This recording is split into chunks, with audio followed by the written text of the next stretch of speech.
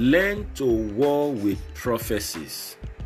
Some time ago, I was chatting with a dear one when he said, "Pastor, it looks as if all the words that God spoke to me are a lie. I'm so concerned that things seem to be going against my prophecy."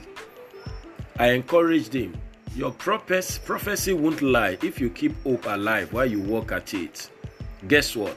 He came back with amazing testimonies shortly after. This is Destiny Capsules Devotional with Demola Awoyele.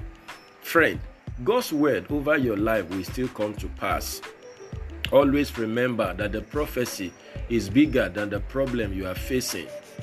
Actually, the problem is because of your prophecy. This is why you need to be conscious of your prophecy and not your problem. You must learn how to war with prophecy and walk alongside prophecy if you will become all that God has said concerning you. Prophecies don't fulfill themselves. We are to war to fulfill them. 1 Timothy 1 verse 18. Behind every prophetic word are satanic onslaughts. You need to pray your prophecy into manifestation. You need to pray in the human and material forces necessary for the fulfillment of your prophecy. Prophecies require the platform of work for their fulfillment. Until divinity meets with humanity, prophecies cannot be fulfilled. Haggai chapter 2 verse 4. Work provides the atmosphere for the work of God to manifest in your life. This is why you cannot be singing, standing on the promises, while all you are doing is sitting in the premises. It just wouldn't work.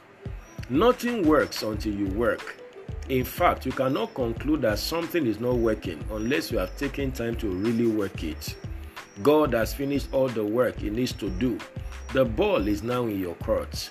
You either play it or watch it. Hebrews 4 verse 3. When you work, you have the opportunity to prove that God is faithful. How would you prove the reality of divine favor if you don't labor? 1 Corinthians 15 verse 10.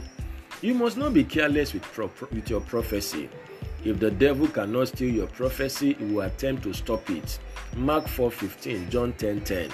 One way he does this is to bring many problems your way. Learn to put your prophecy in your mouth and not the problem. What has God said concerning you this season?